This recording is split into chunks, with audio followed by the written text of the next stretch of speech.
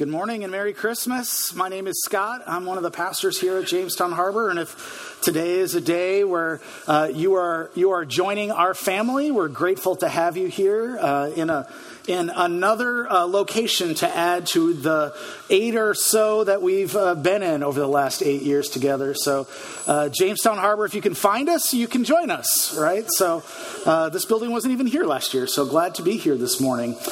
I want to start off this morning just by grounding us in the Christmas story as Luke tells it in Luke chapter 2. In those days, Caesar Augustus issued a decree that a census should be taken of the entire Roman world, and everyone went to their own town to register. So Joseph also went up from the town of Nazareth in Galilee to Judea, to Bethlehem, the town of David, because he belonged to the house and the line of David. When he went there to register with Mary, who was pledged to be married to him and was expecting a child, while they were there, the time came for the baby to be born, and she gave birth to her firstborn, a son. She wrapped him in cloths and placed him in a manger because there was no guest room available for them. And there were shepherds living out in the fields nearby, keeping watch over their flocks at night. An angel of the Lord appeared to them, and the glory of the Lord shone around them, and they were terrified. But the angel said to them, "Do not be afraid. I bring you good news that will cause great joy for all the people. Today, in the town of David, a Savior has been born to you. He is the Messiah, the Lord. And this will be a sign to you. You will find a baby wrapped in cloths and lying in a manger." Suddenly a great company of the heavenly host appeared with the angel, praising God and saying, "Glory to God in the highest heaven, and on earth peace to those on whom his favor rests." When the angels had left them and gone into heaven, the shepherds said to one another, "Let's go to Bethlehem and see this thing that has happened, which the Lord has told us about." So they hurried off and found Mary and Joseph and the baby who was lying in the manger. When they had seen him, they spread the word concerning what had been told to them about this child. And all who heard it were amazed at what the shepherds said to them. But Mary treasured up all these things and pondered them in her heart. So this morning I want to spend a little bit of time talking particularly about Mary. Mary is an interesting character in that we look at her and think of her in lots of different ways. In fact, just yesterday I saw this picture depicting Mary at the birth of Christ. This picture is like from the Middle Ages, and you got like Gabriel holding little baby Jesus and Mary like wrestling the devil, and like this. There's a lot of different ways you can think about Mary, but most of the time when I hear this story, right, this Luke chapter 2, Mary pondering these things up in her heart, to me it reads like a very sanitized version that is difficult for me personally to connect with as a human being. Right? There's this peaceful, glorious mother with a soft Mona Lisa smile on her face. And our Christmas songs even give us this like image of Mary, right? Away in a manger. Away in a manger, no crib for a bed. Little Lord Jesus lay down his sweet little head. Right? The cattle are lowing, the poor baby wakes, but little Lord Jesus, no crying he makes. I mean, if you've had children, that feels inauthentic at best, right? I mean, barnyard animals are waking a sleeping baby and no crying he makes? Like, I don't think so. That's not how it works. Has your dog ever barked at the UPS guy while your kid was taking a nap? Right? Like, that feels like the real version of this story. And it's a beautiful song, but that day in the manger, in the barn, I feel like there is so much more going on. Particularly, I think, inside of Mary. And we talk about the Word becoming flesh on Christmas morning, right? That's kind of what we celebrate. The Word became flesh and dwelt among us. I think that is a good reminder about every single person in this story. Because I think there is a visceral, human, real life in the flesh side to the people, to Mary in this story, that I often think of when I read these verses. Like when you read verse 5, for example, right? Talking about Joseph, he went there to register with Mary, who was pledged to be married with him and was expecting a child. I mean, remember, Mary is this pregnant teenager with her first child. I remember when we were expecting our first child, I was constantly worried. I was worried about the baby. I was worried about my wife, about the birth. I was worried about how to raise a child. I was worried about everything the whole time. And if you've had children, you probably were too, right? You understand that. Mary did not have the latest updated copy of what to expect when you're expecting, let alone like the Son of God is your child. And this unwed teenage mother did not know what to expect. And after traveling days on end, 9 months pregnant, I doubt she felt lovely or serene. She probably felt uncomfortable, dirty, exhausted, alone. All that is probably going on inside of her. And then you have verse 7, right? Verse 7 tells us she gave birth to her firstborn, a son, and she wrapped him in cloths and placed him in a manger because there was no guest room available for them. Now, here's where I can't relate to Mary because I've never given birth to a child. I know people who have. I've never heard any one of them describe it as serene or peaceful, right? Childbirth is violent. It is sweaty. It is painful. It is hard work. It is not something that passes peacefully in a moment. It's actually something you must recover from. It is trauma that happens. Christmas morning was likely traumatic for Mary, the mother of Jesus. And think about doing that out in a barn, right? No room in the house, so you have to go in the shed somewhere and have this experience. So if I'm Mary, I'm not just worn out. I'm processing a ton of other emotions as well. Chaotic emotions. I'm angry. I'm terrified. I'm maybe even embarrassed. Or what about this last line in verse 19? Mary treasured up all these things and pondered them in her heart. That sounds really nice, doesn't it? But that phrase, like pondered them in her heart, in the original language, in Greek, it basically means to throw together or to piece together. Like how you would take like a 1,000-piece jigsaw puzzle and like dump it out on the table and start trying to make sense of everything that's there.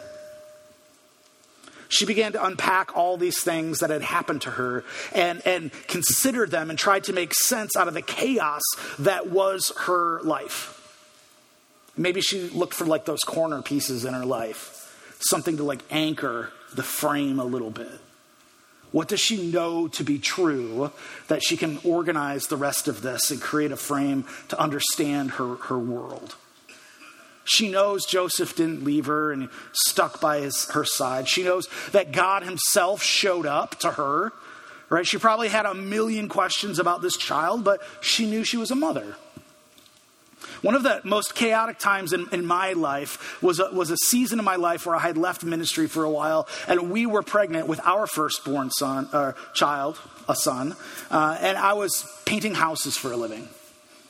And I was considering about what did God have in store for us next. And we had all of these options, and we actually started meeting with this older couple who were kind of serving as like mentors to us in this chaotic, uncertain time in our life. And they said, well, in the midst of a lot of uncertainty, one thing you know for sure, you're about to be parents. You have that corner piece in your life. Now start assembling your frame around that. So was Mary feeling the same thing? Could she have used someone like that speaking into her life? Probably. And I'm sure that years later, when they were written down, she had time to process it all, that these moments felt like special treasures to her in hindsight. But at that moment, I doubt it. Her mind was probably racing. And pondered them in her heart meant that all that had happened was constantly on her mind. That she was constantly dealing with the confusion of all that had happened and the anxiety of now what will happen. And all of this, I just feel like weighed heavy on her. Exhaustion, loneliness, confusion, anger, fear, embarrassment. There is just a ton of baggage that Mary has at this moment. And that's what I see. When I read Mary's story, I read about a young woman with a lot of baggage. And to me, that's why Rudolph the Red-Nosed Reindeer is the most biblical Christmas song you can actually sing. Because it seems pretty clear to me that people around Jesus at the Christmas morning are carrying some incredible baggage. People whose families literally did not invite them over for Christmas dinner, right? You had his dad, Joseph, who was dealing with some incredible levels of personal shame. The woman he's about to be married to is already pregnant. His family wouldn't even let them stay in the house in Bethlehem when they came to register. His mom, Mary, we've talked about her and all the baggage she's carrying. You also have these dirty shepherds who show up out of nowhere, their lowest level of society, doing dirty jobs that people steer clear. These are the first visitors for Jesus. And then finally, you've got all these strangers, these magi from the east. They're not even from our country, that show up and may or may not give the baby over to Herod to be murdered. So Christmas is the story of people who are not invited to play reindeer games either. Baggage is just part of the lives of every single person around that manger. And we have baggage too. We carry baggage and chaotic emotions in our lives too. We all have a story. We have a story of distance in our marriage. We have a story of college finals that didn't go the way we wanted. We have a story of a unique parenting challenge that is our child. We have a story of bitterness towards someone who have hurt us. We have a story of general anxiety or fear or worry that just doesn't seem to leave. We have a story of loneliness. We have stories of addiction. We have baggage. And that's why one of the values at Jamestown Harbor Church is we often say that we want to tell authentic stories. And what that means is we want you to be you, and we want you to share that with other people. And the reason that that is a value to us is because we're all bringing baggage to the table. We are all surrounded Christmas morning with baggage. So we've chosen to not be afraid of your baggage, to not be critical of your baggage, because I have baggage too. And Mary, the real person in this story, must be feeling the weight of her baggage, the chaotic mix of emotions and experiences. And so on one hand, you have this ton of hope on Christmas morning because God has done something so unique, so amazing. And on the other hand, you've got all this baggage that is brought to the table and chaos in the lives of these real people. And the tension between the two of hope and chaos is really strong. Because when something in our lives is out of order, when something in our lives feels out of control, when something in our lives feels chaotic, all of our life gets affected by it. And any sense of hope we might have gets silenced by that chaos. This is how it works. And that's what makes the Christmas story so amazing. It's because it's different. Instead of silencing our hope, the chaos of Christmas amplifies the hope, because it's in the middle of that mess and baggage and chaos that God shows up. Let me show you what I mean by going very back to the beginning in the Bible, in the book of Genesis, at the very creation of the world, in the first verses. It says, "In the beginning, God created the heavens and the earth. The earth was formless and empty. Darkness was over the surface of the deep, and the Spirit of God was hovering over the waters. And God said, 'Let there be light.' And there was light."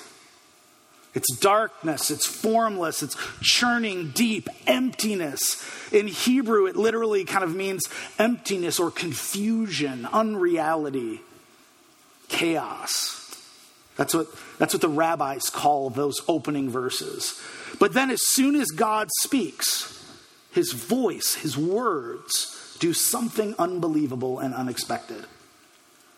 The words of God create order out of all of that chaos. Not in spite of it, but out of it, with it. Out of chaos is a hope that the chaos will stop. And that was true at the beginning of time. It was also true at the bedside next to Mary as well. Because you know how John, the gospel writer John, talks about Christmas morning? In John chapter 1, verse 14, he says, "The Word became flesh and made its dwelling among us. We have seen his glory, the glory of the one and only Son who came from the Father, full of grace and truth." Now, when we hear or think about God's Word, we tend to think of the Bible, right? The Bible tells us that what God says. But in truth, the Bible itself, when it uses the phrase the Word of God, is talking about Jesus. Jesus is the Word of God, not pages. And John says that on Christmas Day, that Word, that voice of God, the very thing that creates order out of chaos, became flesh and lived among us. And the gospel story, the Christmas story, the story of God bringing hope out of order, out of chaos. And if you take a close look at Jesus' life, spend some time this Christmas and read through some of the gospel stories. Just the stories of him interacting with people. And what do you see? You see blind people seeing. You see lame people walking. You see order created out of chaos and hope replacing hopelessness. So what we celebrate here at Christmas is not a baby in a manger who grows up to be a wise teacher, or even a baby who would grow up to save us from our sins. What we celebrate on Christmas morning is God's Word creating order out of our chaos, bringing hope into the heaviest baggage and our messiest mess. So tomorrow's Christmas morning, and if you're a normal person, you are probably excited for what that brings, and also maybe bracing yourself for a little bit of the chaos that is uniquely your family's, right? Uniquely your stories. Maybe the chaos goes beyond the typical, like the food and the presents and the kids running around. Maybe it's the chaos of navigating a tricky relationship. Maybe it's the chaos of wrestling with feelings of betrayal or bitterness or loneliness or loss. Maybe the chaos has something to do with the uncertainty of the year ahead, or the tragedy of the year behind, or the chaos that just is the emotional landscape of your life. Whatever it is, Christmas is the story of how God loves us so much that he sent his Son into your chaos, into your baggage, to create something more beautiful and a different way of living. Let me just close with this story. In 1861, America was plunged into the midst of the Civil War. And Henry Wadsworth Longfellow, what a name for a guy, right? A great American poet. In 1861, he saw his friends and his family and his neighbors enter the Civil War, killing fellow Americans, and things were dark. And it felt like a profound sadness to him. In fact, later that year, his wife passed away in an accident where her dress caught on fire. And despite his own efforts, he could not save her. She passed away. And so the year after her death, the very next Christmas in 1862, Longfellow wrote this. He said, "How inexpressibly sad are all holidays." And of holidays, he wrote, "I can make no record of these days. Better leave them wrapped in silence. Perhaps someday God might give me peace." And Longfellow's journal entry for Christmas Day, December 25th of 1862 says, "Merry Christmas, say the children, but that is no more for me." And almost a year later, he received word that his oldest son, Charles, a lieutenant in the army in the Civil War, had been severely wounded with a bullet passing through his shoulder, taking off part of his spine. And so another Christmas later in 1863, even during the midst of the Civil War, dealing with his wife's death, his son's injury, he wrote the words to a poem called Christmas Bells, which later became the song, "I Heard the Bells on Christmas Day." And in this song, you follow the journey of his life, where he speaks of church bells crying out the news of Christmas in the morning. But in the midst of his pain, it's like they're silenced. And he writes this, he says, "And in despair I bowed my head. There is no peace on earth, I said. For hate is strong and mocks the song of peace on earth, goodwill to men." Those are some pretty dark and hopeless Christmas lyrics, aren't they? That the sound of Christmas bells mocks the holiday. And you're probably wondering, like, how on earth this counts as a Christmas song. Well, it's because the poem doesn't end, right? The words don't end there. In fact, in the following verse, Longfellow writes this. In the midst of all of that pain, he writes, "But God is not dead, nor doth he sleep. The wrong shall fail, the right prevail, with peace on earth, goodwill to men." And so the hope we have at Christmas is not a hope to escape the chaos someday in a life after death. It is a hope that we do not have to stay stuck in the chaos today. Jesus spent most of his life in the chaos of other people's lives, giving comfort, speaking love, creating order out of chaos. That's what started on the very first Christmas day. That is what can be true today, right now as well. In the midst of the 1,000-piece jigsaw puzzle that is your particular life and your particular story, in the midst of your chaos and your baggage, God is not dead, nor doth he sleep. God still brings order and peace on earth and goodwill to men. Let's pray together.